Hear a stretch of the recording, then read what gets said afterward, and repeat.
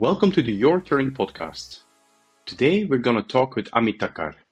And Amit was a traditional product manager, grew up as an engineer, had a fantastic career with semiconductor companies, with venture capitalists, and suddenly decided to confront himself to find out what he was going to do. And how he did this is fascinating. So he made several pivots, not only in his career, but on how he was looking at things. We talk about investing, about Dogecoin. We talk about investing in yourself, in being yourself. We talk about feminine and masculine energy. All in all, a very fascinating story. Enjoy the conversation. Alrighty, Amit, welcome to the Your Turn podcast. I'm really very enthusiastic to welcome you into the podcast because you have a very fascinating story to tell. We're going to talk about your different pivots you had in your career and also in well-being and the way you look at things. Going to talk about this, but let's first introduce yourself a little bit. Great. Thank you so much, Cedric, and very happy to be here on your podcast. So I'm my name is Amit, and I've been mainly an operational guy, I think, for most of my career, primarily in product management roles. Across a couple of few industries, I would say. I started off in engineering back in the 2000s at NVIDIA, and then the journey. There's a bunch of pivots along the way, as you mentioned, and so we can talk more about that. But yeah, primarily product operational experience. Yeah. So you were having a corporate job and. At a certain moment, you decided maybe that's no longer for you. So, can you maybe tell us a bit what happened? Yeah, that was it was a big change in my life, and this happened. I would say pre-COVID. I think just before COVID, the pandemic came. So I think around in 2019, I'd been working for I'd been in various corporate roles for 15 or 16 years by that point. One thing that was kind of that led to that was what was happening to me was at every role, after a few years, I would start to get a little anxious, little jumpy, that little feeling starting this feeling of not feeling happy or feeling like something's missing and so typically my response to that, and it usually happened after a while, and my response to that would be, okay, that means I need a new job. I need to go look for a new company or new role or I need to get promoted or whatever. That's how I attributed that feeling. But what I noticed was after that happened like 3 or 4 times, that duration before that feeling came back started getting shorter and shorter at every role until the last role where I was at a VC firm, great firm. But it happened within a year. Like within a year, I was just like, I'm unhappy. I'm feeling anxious. I'm feeling trapped. I'm not happy. And so that ended. And typically, when things would end and the next pivot would come, my general reaction would be to, okay, let's go find another role. Let's go find what else is out there. This time, I decided not to do that because I felt like I was just kind of maybe a little mindlessly kind of jumping from role to role. And so this last pivot that occurred, I purposely forced myself to just take a step back and maybe cliche is do some soul searching and really figure out, what I wanted out of life, because now at this point I'm in my 40s, right? I've done the corporate circuit and I've seen corporate life. And so, that was mainly my main motivation at that point was there was this underlying feeling of sort of dread, darkness, I would say, like that would come in at the end of when it was time to switch a role.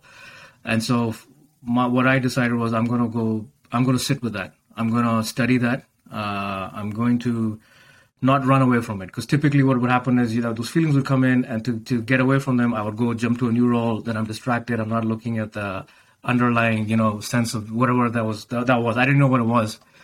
And so this time I decided, screw it. I'm not going to do anything until I figure out what that is, what that is. And so that's essentially where my corporate journey stopped.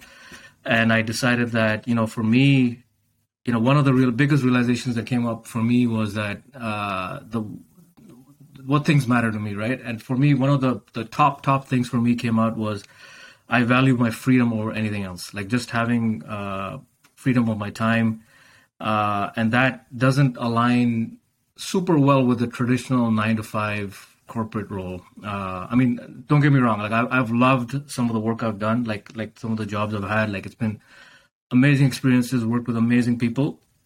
But again, as part of a typical corporate career, you are constrained by that 9 to 5 lifestyle, and there are certain things you have to work within the boundaries of being in an organization and things that come. And I think for me, it came to the point where I realized that was sometimes too stifling for me. Like I work, I just work very differently. And so I just decided, number one for me is freedom in my lifestyle. And I want to work. I love working. I'm ambitious, but it has to incorporate that freedom. So that's a long-winded answer to how I kind of sort of ended up there. And there's a lot more details behind that, but that's sort of the high level. Yeah. All right. And we're going to ask the details, so don't worry. So how came you about it that, okay, this time is the time that I won't go into another corporate role, but I'm really going to take a step back? I mean, because you could easily go into another role. So was there a specific moment, a trigger? Yeah, it's hard to say, Cedric. I mean, I think for me, one of the things I would say what sort of triggered that a little bit was something in me. I don't know. Some voice in me was just told me that, look, I'm an engineer, right? I've been from an engineering background. Even product roles, it's been very analytical. Yeah. Very analytical mind, very left brain, I think, as you call it, just very logical. That's how I've been throughout my career. But as I sort of came to this point of my career and I decided that, hey, this is ending here and I need to step back, I think there was a voice in me that was just saying that, hey, just listen to the other side of your mind, right? The right side. Listen to your gut, right? Mm-hmm. So there was something in my gut. I would say this wasn't a very well thought out decision, but it was, if you can call it listening to my gut, listening to my heart, just listening to my soul, maybe, like just if you want to get really crazy. But it was just a voice in there that just said, this is not the time. Yeah. This is not the time for you to go off and look for a job. And it didn't make any logical sense. Like it absolutely, like to my logical mind, it was like, this doesn't make any sense. Like, I've been working for 15, 16 years, like to just stop without a plan. Like, I mean, I'm again, being a logical guy, you always plan. You got things, set up. Everything's always lined up. You try to control things, and this was just, maybe call it whatever the universe, call it whatever spirit, whatever God, whatever energy you want to call it. It was just like, just stop what you're doing, because clearly there was something wrong. Because what was happening was, at every role, near the end, I was getting into this almost sort of depressive state where I didn't like where I was, even though, and it was nothing to do with the company or the people. Like I've been very lucky in every role I've had, but there was just something that would just come up near the end, this darkness and I'd be unhappy. And so I think whatever this gut feeling was, it was just kind of like a revelation moment. Like, it was just, don't do anything, just sit with yourself. It was very uncomfortable because I didn't know, I couldn't see the path ahead. Like all I knew was working, right? So I couldn't see a path ahead. But it was, at the same time, there was just almost like, just have trust, have faith that this will resolve itself. And I think, ultimately, I think I mean, now that I look back, it was immensely healing for me. Like to not have to just sort of run off and do something and distract myself, because I mean, the mind wants to just be busy and also it's uncomfortable, right? You don't have money coming in. It's just, you've been working your whole life. It's just, I mean, luckily, I had a great career, so I had a lot of great savings, so I could afford to step back and do this. I realized not everyone can have that luxury, but I was lucky enough to do that. But yeah, it wasn't really, to be honest, Cedric, it wasn't really thought out. It was just something in my gut that was just telling me that, hey man, you gotta slow down here, and you gotta figure this out, because the path you're on is fine, the current path, the corporate path, but this is not for you. Like, that was it. It was just like, this is not for you. I didn't know what the new thing was, which is why it was so uncomfortable. And it wasn't like I figured this out in a day or two. Like I sat with this, I would say, for over a year, and I'm still figuring it out. Like it's still not fully clear for me. Like I've taken a few steps since then, that a couple of pivots, but it's still not it's not where I want to be. Yep. It's still uncomfortable because it's almost like the path is kind of unrolling in front of me as I kind of take it one step at a time in this sort of, because corporate was that way was a lot easier, where I just knew what was coming, right? We know what's coming. Yeah, sure. There's uncertainty there about, where you end up in your career, but you're in a role, and, and then there'll be the next role, and there's a certain journey. This is something that's totally different for me. Like it's very, I got what I wished for. I got the freedom, right? Yep. So the freedom came, but with the freedom, what also comes is a lot of, it's not always very predictable. There's a lot of uncertainty that I just had to get comfortable with. Yeah. They say with freedom comes great responsibility as well, also to yourself. Yes, so, but absolutely. What did you do? And everybody is seeking, and exactly when you're in corporate, it is predictable, so you have to seek less. But then your path you're seeking, one of the big things you could have done is, okay, I'm gonna do this, and immediately head down and going into a certain path. But you are not doing this clearly, so you take a step back. Did you do this consciously, and how did you prevent yourself from blindly going into a certain direction? Yeah, that's a great question. It was a conscious decision to not pick any path, and to be honest, because when I stepped away from corporate, I wasn't feeling good, because I knew that something was wrong, like something wasn't working out. Something wasn't, even though as much as I learned and had great experiences, there was always something in the back of my mind that wasn't happy with that, right? So I knew that the path I had picked for myself for the past 15, 16 years, right? And that's the standard path. Like, like you grow up, you're told like, hey, get good grades, get into a great school, get into a great university, get a great job, get promoted, that's the life, right? White picket fence, all that stuff. And I think what was sort of a little crushing or a little unnerving for me was that path that I had picked, that I thought was the ideal path for my life, because that's what everyone takes. That's what you're supposed to do. Went to good school, got good jobs. That wasn't fulfilling me, right? So that's why it was a bit of a shock, right? And it took 16, it took that long for me to, I was in my 40s, but it took, I guess, 40 years of my life to figure out that this not quote unquote traditional path wasn't for me, right? And so that kind of shook me to my core, because my entire way of working, my entire way of operating in life was based on that belief that, that this is going to be life. Life is going to be this way, right? And it's going to go like this, like a straight arrow like this, right? And to realize that, that path wasn't for me, it just shook me. So that's why it was a conscious decision that, look, I need to kind of go back to the drawing board. It was almost like, Cedric, I figured that my foundations that I had built my life on, it was great. Everything was great, nothing to complain about. But those foundations were no longer working for where I wanted to go. Like I had to come on. It wasn't going to be this next change, this next pivot wasn't going to be a cosmetic change. It wasn't going to be, hey, let me find another job here, or let me, maybe a little more extreme, like let me switch industries, or let me do this. Even that wasn't going to work, because for me, those were all sort of cosmetic changes. I had to go down to the foundation. I had to rip it all apart, because the previous foundations were based on this certain thinking that this is how life is, corporate job, etc., there's nothing wrong with that. It works for obviously a lot of people, but I just realized that wasn't what was working for me anymore. So that's why I resist. It was hard to, so I had resisted. It was almost like, that's what the voice in my head was telling me. You have to rip your foundations out. You have to go in deep. And ripping foundations cannot happen. Like if I went off to another path, then again, I'm kind of ignoring that, and then the foundation's still shaky, right? I would go off. I'd probably do well or okay, because I work hard. I'm reasonably intelligent, so I would figure it out. But again, the foundation would have been like bouncy, and it would have come crashing down again, like pretty soon after. I'm pretty sure. And so this was like it was ripping the house apart, ripping the foundations apart.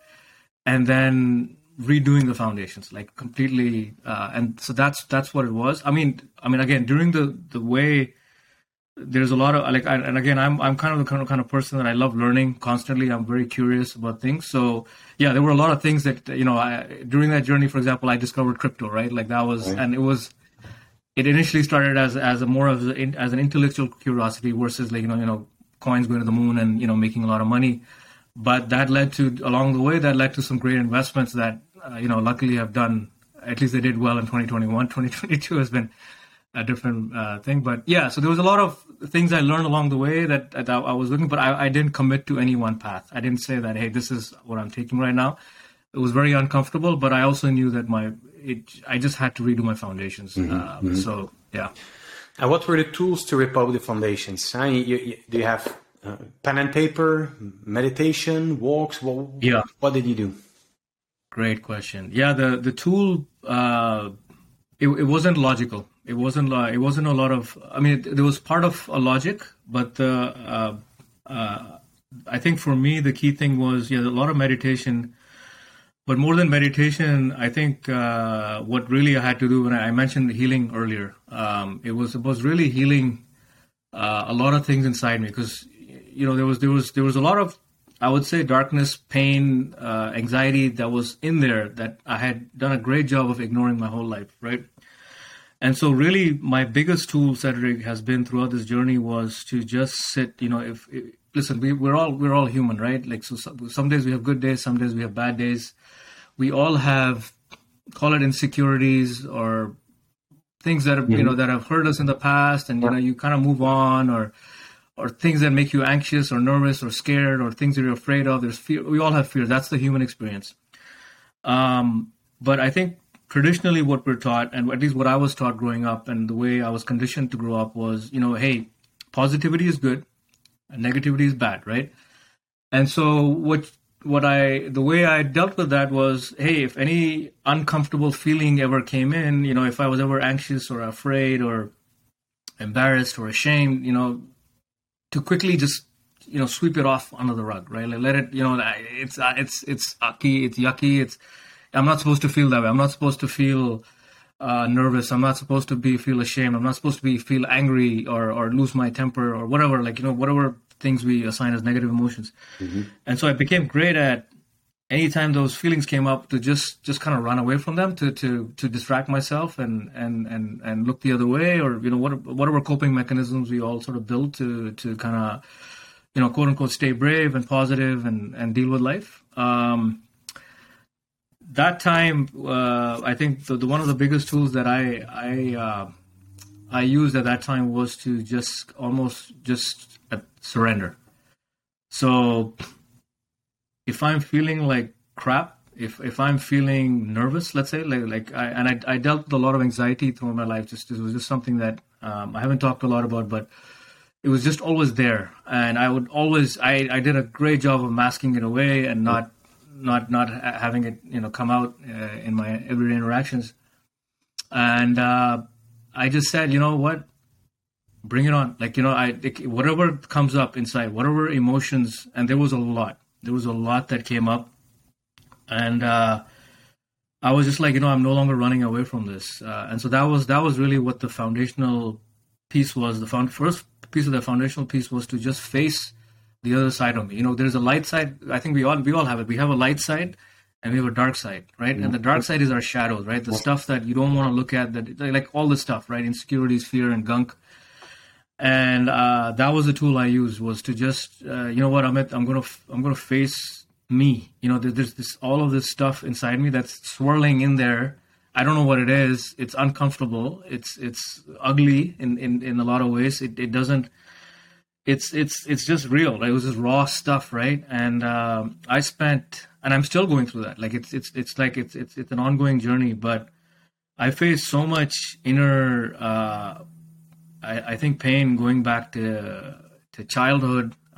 Things that might have happened as a kid or whatever, or things that might have embarrassed me, moments where I was extremely anxious or scared. All of that emotions came back. It was like an ocean of just like the tsunami almost that came once I decided that I'm going to surrender.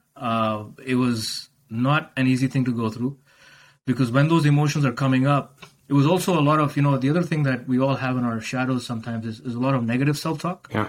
Like we tend to be our biggest critics a lot of times, right? Like, and it was very true. Like I generally, when I speak to people, I'm very supportive. I'm very positive. I very rarely will try to criticize someone or be very super critical, but you should listen to the voice in my head and how it talks to me sometimes, right? Like, and especially at that time, it was, and I think we all go through a lot of that. And the voice in my head was, it was brutal. It was brutal. Like some of the things that just my inner self-talk that would try to put me down, saying that, oh, you screwed up here.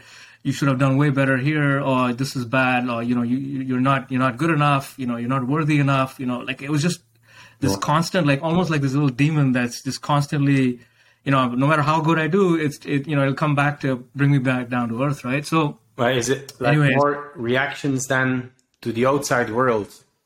Yeah, just constantly reacting, constant commentary on how what I did was wrong or not good enough or could have been better, or just constantly criticizing myself, right? And you're just constantly like in this fight or flight mode. Like I was just constantly in this fight or flight mode. I didn't even realize. I thought that was normal way of operating, right? It wasn't even like, because I was just busy working. Mm-hmm. But at the same time, there's this dark voice that's just constantly beating up on me, right? Telling me, and so these were the kind of things that were slowly, the light was going on in my head. This is why you get anxious. This is why you get unhappy at roles, because you're almost trying to just survive all that. Like I was just trying to survive at these roles, right? No matter, they were great roles. I was making lots of money and great benefits, but if I stripped it all away, I was just trying to survive. Like, because I was trying to move through this with all this negative self-talk and these fears and anxieties that were there, and I'm just dodging them and like just going through it. So anyway, that was my biggest tool, Cedric, was to just sit back and just let that all come at me. So there was a lot of times where I would be literally just sitting there, and that negative voice is screaming at me, telling me that, you suck, you're not good enough, or just feeling really low about myself. But I was like, you know what? I'm not going to reason with this. I'm not going to do anything. I'm just going to let it. It was almost like it's an energy, right? Mm-hmm. And I'm like, I'm going to let it flow through my system. Let it flow through my body. I'm not going to fight it. I'm not going to do nothing. And that was the starting point for me. Like just surrender, right? And we talk about it in Buddhism and mindful practices. That's where it all started for me. Very fundamental. And actually, I just had a conversation about this. Many people wear masks. They behave the way they ought to be, or they think they should be. And then we have on the one side, the result is that many people are locked up in that golden cage because they think they have to maintain the big car, the big house, you name it, or they put themselves in a place when they have a lot of big financial responsibilities. At the same time, there is that inner voice, not necessarily saying that you're bad, but maybe, okay, who is the real me? And finding the path for that person. And you can stay in corporate and in different setting, but you can also pivot in a completely different direction. And in one of our previous conversations, we were talking about the abundance mindset versus the scarcity mindset. How did influence you? Big time. Because I think it's funny. Like before, I didn't realize it, but I was in a very scarcity mindset, and I mentioned a word, survival, right? So that was almost call it like I was operating off call it the reptilian brain, right? Like, which was like always constantly fight or flight, right? Always always competing, right? And competing is okay. There's nothing wrong with competing. Competing is great. But when you're just constantly doing it from a place of, oh my God, I gotta be better than this guy. I gotta be better than that person. I gotta get out promoted by this. Just every person you come across, when you get into that super competitive, hyper competitive mindset, it can work well in certain environments in sports and stuff, or again, it can be done in a healthy way. But when it comes into a scarcity mindset, then you're just you're almost feeling threatened by everything around you, and so your response to that is to lash out and to kind of come at it in a way that's not healthy, right? So, again, and that's a lot of negativity as well. Like, because again, you're just trying to survive. And so this was the other thing that kind of light bulb that went off in my head was when I took a pause back was I've been in survival mode my whole life. I realized, right? Like, so that, and again, being in survival mode, the key feeling, the key emotion that drives you when you're in survival mode is fear, right? Because you and it's a legit fear. When we were cavemen or cavewomen, and you're out in the savannah, yeah, the fear helps you, right? Like, because it helps you not be eaten by a lion or whatever, right? But I think we've evolved past that, so every day, that we don't need that day to day. Yes, it's like Maslow's hierarchy, right? Like, so yes, you need to survive. You can't get, you don't want to perish, but that can't be a way of operating, if you want to achieve sort of your highest, highest path or, your highest potential. And so that's what I realized. I was like, okay, so I've been operating in this sort of survival scarcity, there's not enough for everyone. There's not enough of a pie for everyone. I gotta go and get mine and, compete and whatever and claw, create whatever to prove myself, prove my worth. Because, that's the only way I'm going to get what I deserve. Versus the other, and the other side, like you mentioned, the abundant mindset, that's kind of coming at it from, hey, instead of expecting the world to come in and fulfill you, expecting the, something outside to come in and make you feel better, it's sort of knowing on the inside that, hey, I am abundant. I am full. And you know what? I'm not here to just survive. I'm here to thrive, right? Like, there's more to life. Like, yeah, sure, I will compete with people or I'll compete with companies, but that'll be more like a game. It's not going to be a do or die kind of situation, right? So, it's sort of incorporating, and as part of that would be, hey, not just using my logical mind all the time to do things, but tuning into my heart, so combining the heart and the mind, combining my gut, my soul, using all parts of me, looking at the light and the dark. So if you're in an abundant mindset, that doesn't mean that you'll have bad days. You won't have good days, or you won't have bad days.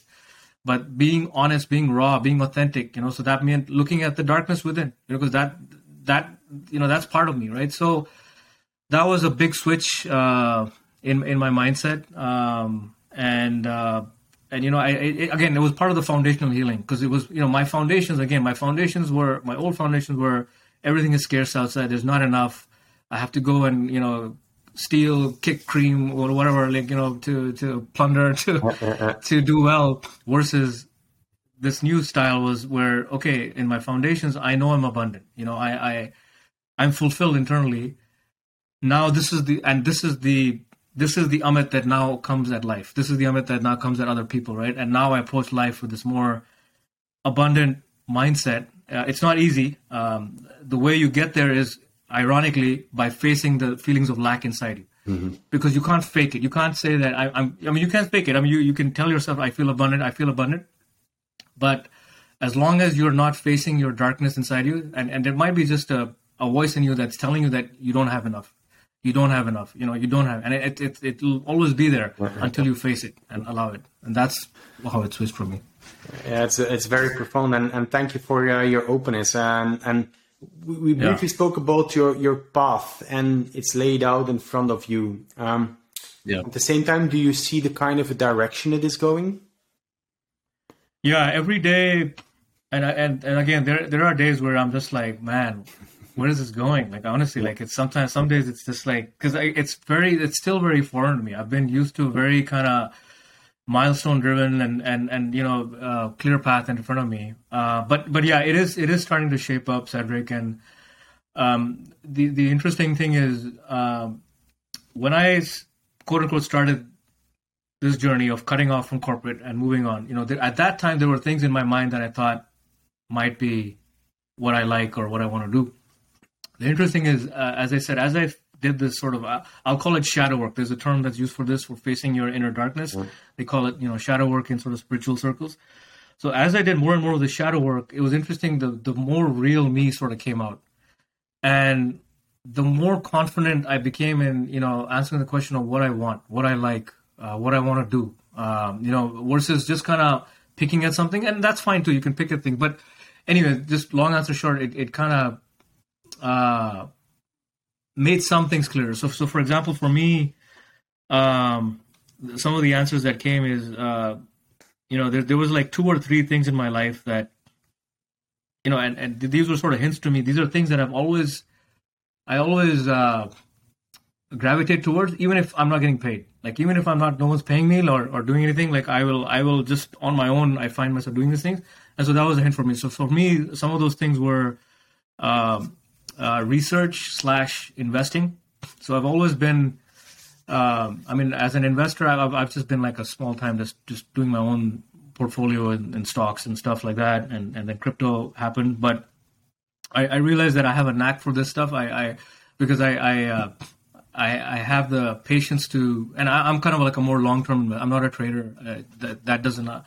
That's not my strength at all. But like, so investing is one area that I think a lot of the way my brain works is I realized it might be a good fit for sort of like a long-term investing style. So that was one hint. The other thing was strategic thinking. So again, I've done a lot of product and strategy through my career, and as much as my inner voice kept telling me I sucked at it, and sometimes when I would share that with people, they would be shocked because the response I'd get externally would be like, "Are you mad? Like you've been, you so good at this, whatever." So that was another hint that, so I like the strategic. I do like thinking about things at a high level. Uh-huh.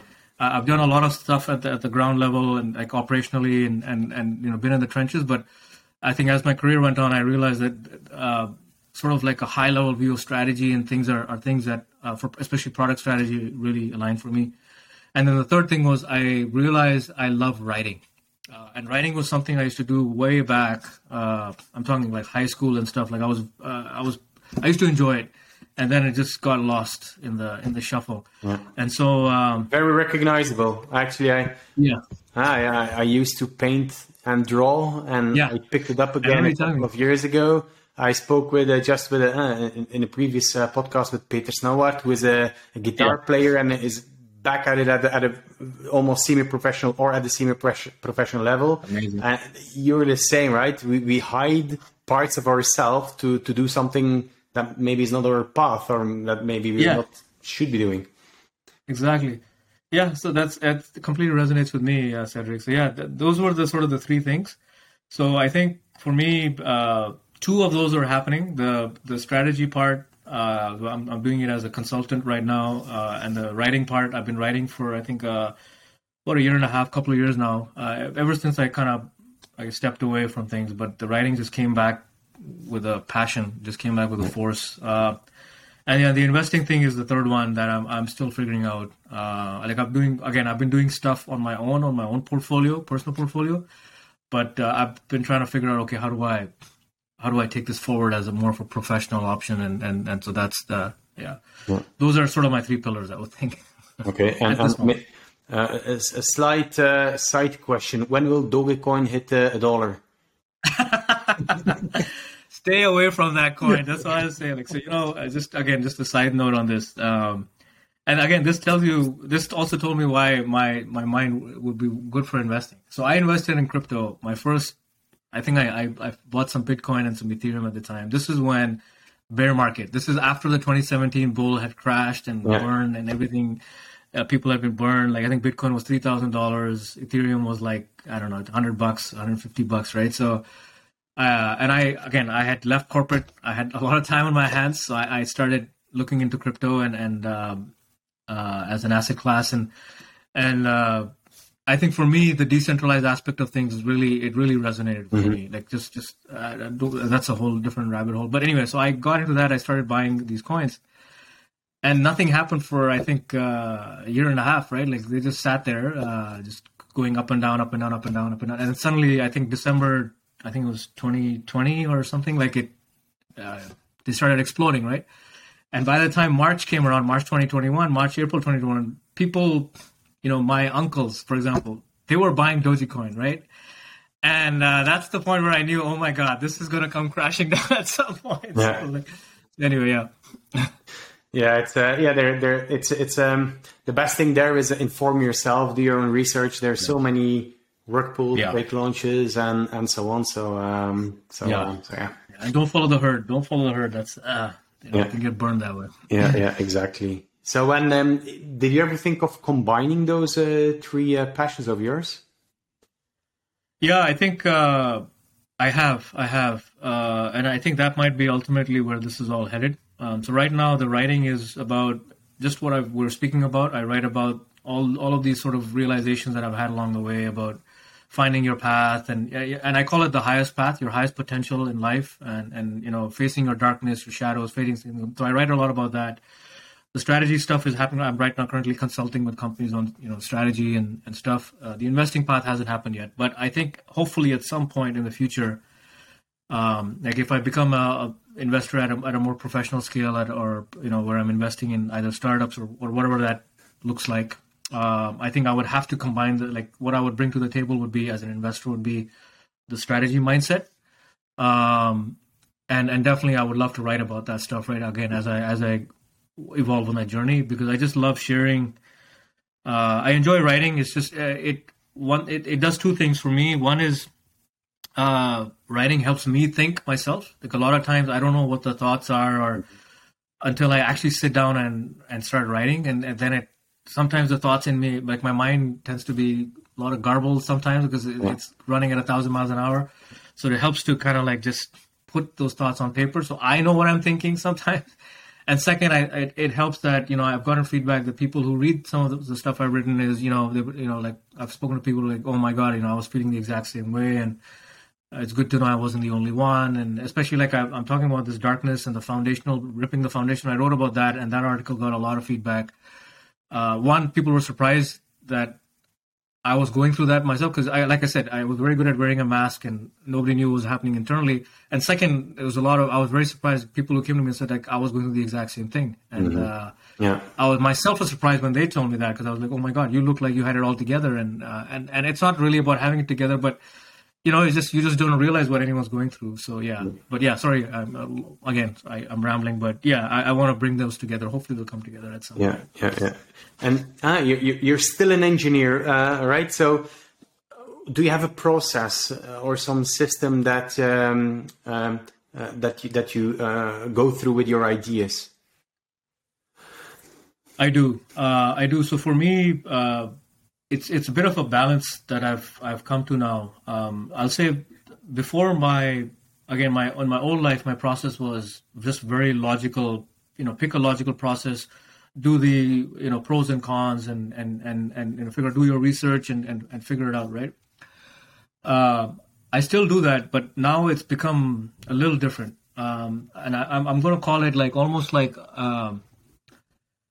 The way my process starts now is it's almost as if I balance my inner masculine and my inner feminine. And what I mean by that is we all have this inside us, right? So I'm going to go a little bit of tangent here. So we all have this sort of masculine energy and feminine energy. And I don't mean it in terms of a gender. I don't mean what a man versus woman. The masculine energy inside us is the doer. Right, the planner, right, like you approach the world and you come up with the process. Your logical, I'll call it almost like your logical mind, your logical brain, your logical thinking. The feminine energy inside us is the receiver, right? That where the creative ideas come from, right? Like where inspiration comes from, creativity, insights, visions. Hey, this is the vision I have for my business, right? Like that. That's not typically that's not a very logical thing. It's something that just even creative ideas, sometimes if you think about it, like your best creative, brilliant ideas, you probably didn't think them. Like I can almost guarantee you did not think them. They just kind of hit you like a bolt. You might have been in the shower, like, putting soap on, and suddenly like, you're like, oh my God, like this hits me, right? So that's the feminine, that's the feminine, the heart side, the gut side. So the way my process works now, Cedric, is I'm learning to work with both of these sides, where typically I was comfortable on the masculine side, obviously, like, just planning and doing. The way I've realized the feminine side works for me is I have to step back sometimes. So I just completely stop thinking. Like, for example, I'm figuring out the next steps. Last few months, I was thinking about where the investing side can go, right? It wasn't clear to me. There was just no direction in my head. And so I just stepped away from it completely. I was just like, okay. I gave my intention that this is happening. Like I have to do something, that's the direction I want to go. Like there's something going to happen with investing. Like there's something that's going to go there, but I don't know how it's going to happen. I don't know what it's going to look like. I just stepped away because I was trying to research it and look at it, but it just wasn't clicking. It wasn't flowing. Like even the things I was researching, it just wasn't happening. So that was, I think, kind of a nod from my feminine side to say, hey, just step back, let it just marinate in your mind. Okay, just let it, just trust. Just that's the feminine side. It's just letting go. You don't have to control this right now. It might not happen on your timeline. Like I would love to have just January 1st hit the door, hit the ground and just have a plan. That didn't happen. Yeah. And I was like, okay, fine. Okay, it's not going to happen January 1st, right? Like, that was one of my goals for this year was to get that thing off the ground, right? And so the feminine side was, hey, just let it go. Let the vision kind of percolate. Let it marinate in your head. And then I think just over the last few weeks, it started, like a vision started forming. Like, hey, it could be this way. Again, it didn't say how it's going to happen. So this is now where my masculine has taken over, right? My logical brain has taken over. So my process typically, and this is hard, right? For me, this is very hard because I'm trying to carve a new area completely for myself now with this investing idea. Like, for example, I know I don't want to go work for another VC. Like, again, because that's for me going back to a corporate job. Like, that could be a fine path, right? You go work for a VC, figure out the business, and then maybe something happens from there, right? That would be a great option. Yeah. Logically, I've ruled that out. That I'm not going and working for someone. Like, this is going to happen. I'm going to do it on my own, right? So that, and that came from the few months of just letting it marinate, right? Like because I know this for sure. I know not working for someone is not my answer right now. Right? Like, I have to figure it out on my own. Okay, so that's a hard problem. How am I going to, like, I don't have a lot of capital. I don't know a lot of super high net worth individuals, right? So how am I going to do this, right? Answer is not clear, but my process for this is, like, again, like I said, is one of the things I'm really good at is research. So I'm right now deep in the weeds.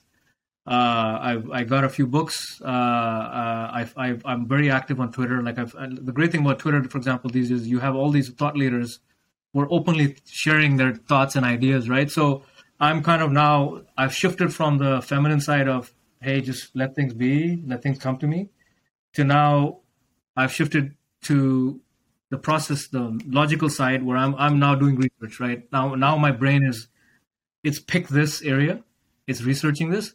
And then I think what's going to happen, it's like waves, right? So what will happen after the research phase is the feminine side will take over again, and I'll step back again, right?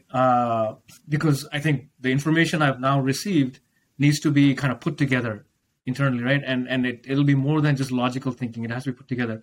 And then I know that's going to lead to some insights. And then that'll be the next step where I jump in again on the masculine side, right?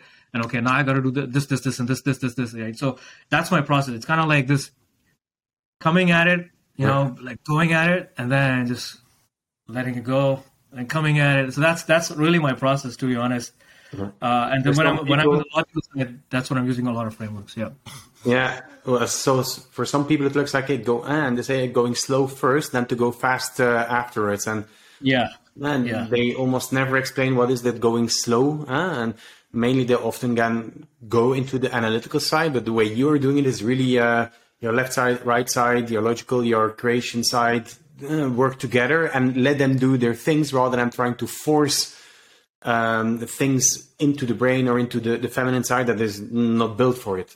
So it's not built for it, and it's very hard. I'm going to tell you, because the masculine side, the logical side, doesn't like sitting back, right, and not doing anything and not knowing. Because I mean, I as much as anyone want to get this off the ground today, right, or yesterday.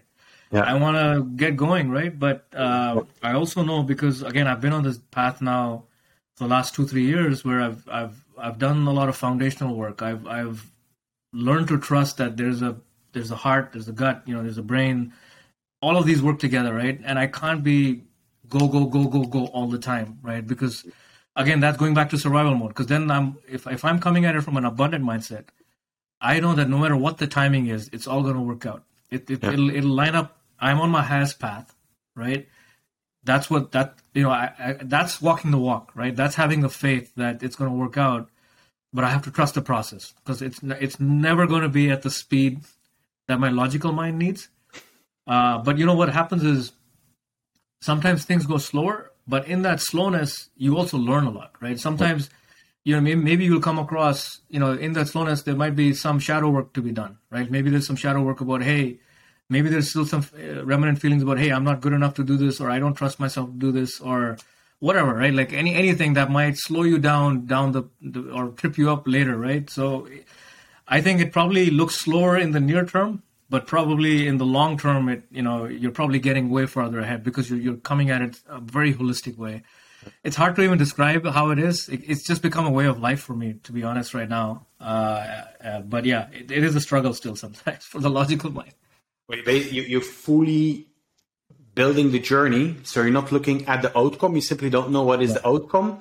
And many people, me included, am or used to look at what is the outcome. What do I want to get out of this? And then just going over this, rushing to this, rather than really what you are doing is consciously building the path, looking what the path brings you, learning from the path, as you just said. So my assumption is then also that it needed from you a kind of a mind switch, what we have been talking about it, and the reflex of thinking outcome based. How do you work with this?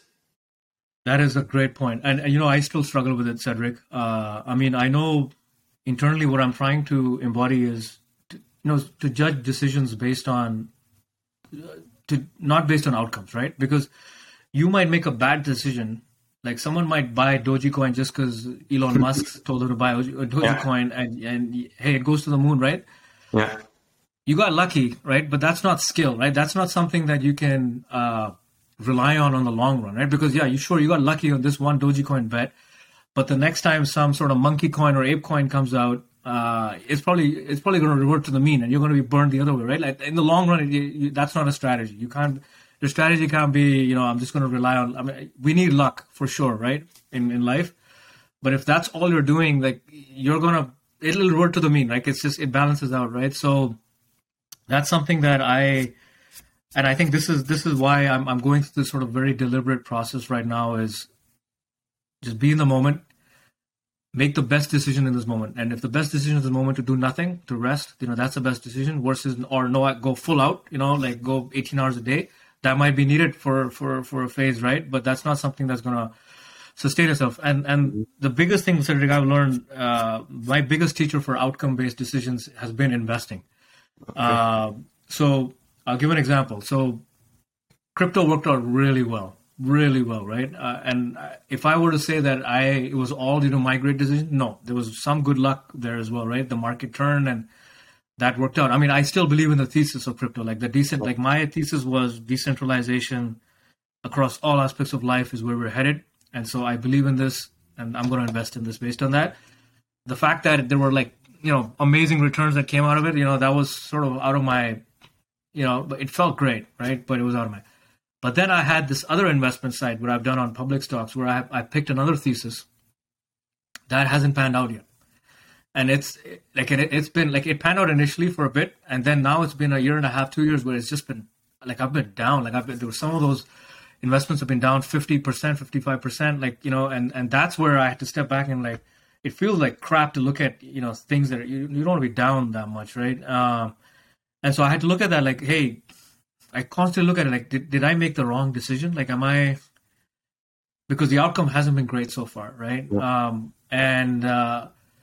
But every time I go back to it and I ask myself, would I do this again? And the answer is yes, I would. I still would. Yeah, sure. Maybe my timing was off and I had to learn, maybe I was, I was way too early to that market. And so I'm still being punished and pounded, down.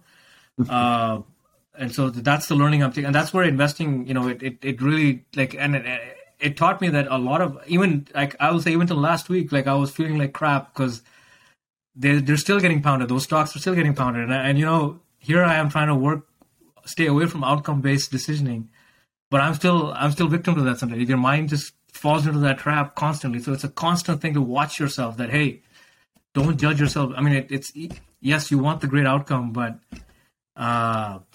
go back to the first principle. What was the decision process that led to this, right? And the outcome hasn't panned out. But it's still a struggle, man. If I say I figured that out, I'd be lying. Yeah, and I really love you mentioned the first principle because not many, actually very, very few companies and people are working based on first principles.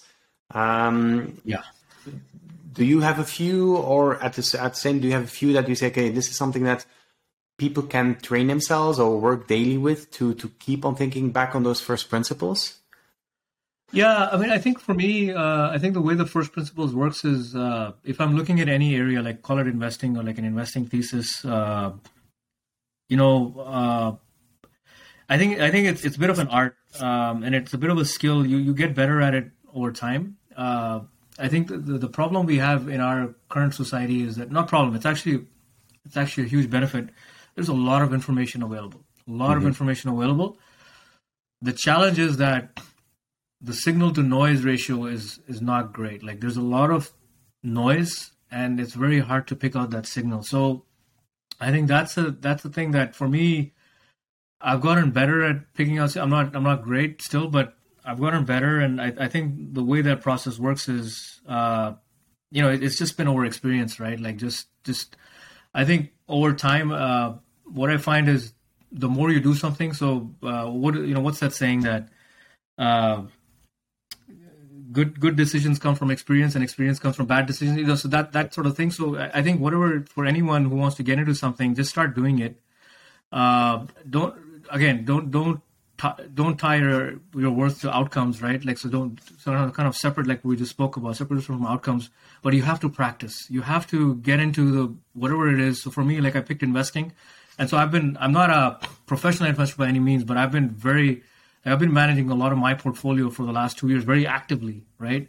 And that's showed me what my biases are. For example, like being tied to outcomes, or even things like other biases, that we learn about confirmation bias, looking for things that to confirm my investment, and staying away from things that that might invalidate my thesis, right? So there's so many biases, so many shadows that come up. So for me, I think what I've learned is that you get better at snuffing that stuff out as you kind of get into more practice, rather than just kind of reading about it a lot and doing a lot of theory. It's great to read about stuff and research, but you have to be in the weeds, and that's how you're.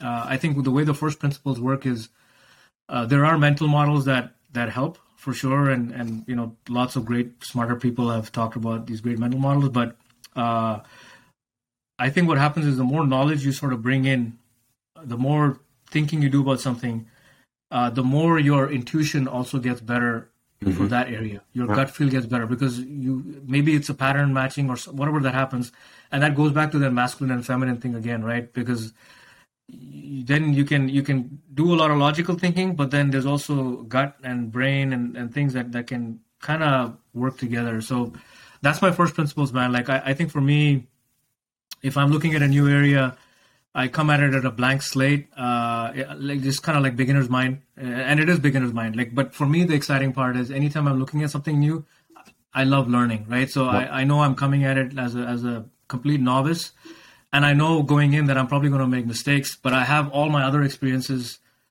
all the other stuff I've built in to bring to this, but there'll be new mistakes to be made, right? So I don't know if that answered your question, but yeah, that's sort of mine.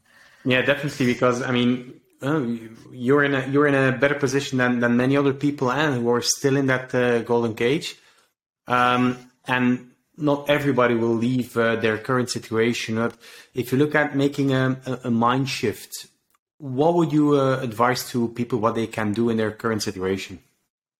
Great question. I don't advise the path I took for everyone, like to just quit and sit there and be there. But yeah, if you are feeling, and I love how you describe it, Cedric.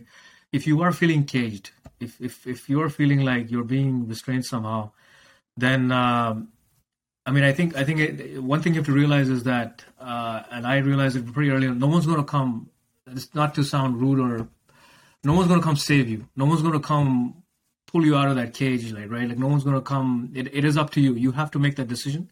So it starts with you. First thing you have to decide is that this is not working out. Like, I need a change, right? I need to get out of this cage. That's the first thing you have to commit to. That, hey, if you don't even commit to that, like first thing is you have to realize that you are in a cage, right? Like you are feeling caged.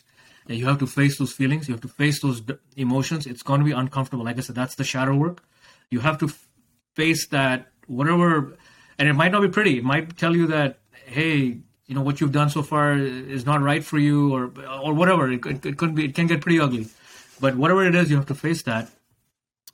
The next thing is, committing to, okay, I need to make a change, and a very practical way of making that change. I think, one path could be what I've done. Like, if you have the luxury of doing that and stepping away, like I said, I don't recommend that for everyone. Really, honestly, the way you'll have to get away from that is, ideal way is if you have a job that's paying your bills and paying your cash flow, and I think you're a great example of that, Cedric, is just figure out, start doing things in parallel, right? And that will require, that is a mind shift, that requires, people say, willpower or being disciplined. But hey, if being free or whatever that vision is, for your life that you want, if that matters to you, then this is not willpower. This is just something that you're going to do, right? Yeah. And so maybe keep that job, and maybe if I were to do it again, maybe I would have kept the job, and that would have made the finance side a little easier. But go out and start doing things in parallel. So, maybe it might be just starting a podcast. Maybe it's writing. Maybe it's starting to post on social media or Twitter about your thoughts, or maybe it's starting to research some areas, right? But there's so many things you can do without having, going crazy, right? And then slowly maybe it's talking to more people, maybe it's attending conferences. There's so many. That's the great thing today. You can do everything at home from your laptop, right? The world can come to you, right? But the first thing is, definitely do your shadow work. I recommend that to everyone. Face your demons and don't run away from them, and then make a commitment, and then balance your masculine and feminine. I guess those are the three messages I have. Yeah. Work with that process, and that'll lead you to glorious places. It's going to be very uncomfortable. It's very easy. This is very easy stuff, but actually, sorry, I should say it the other way. It's simple stuff, but it's not easy. That's simple and easy, but not easy. Great input. Great input. So we are coming now at the end of the podcast, and I asked to everybody the three same questions. So the first one is, what would you have done differently? Honestly, nothing. It's I know, sorry, cliche answer. It's great. It's been a very messy journey. Very messy journey for me. Actually, the first 15, 16 years were much cleaner.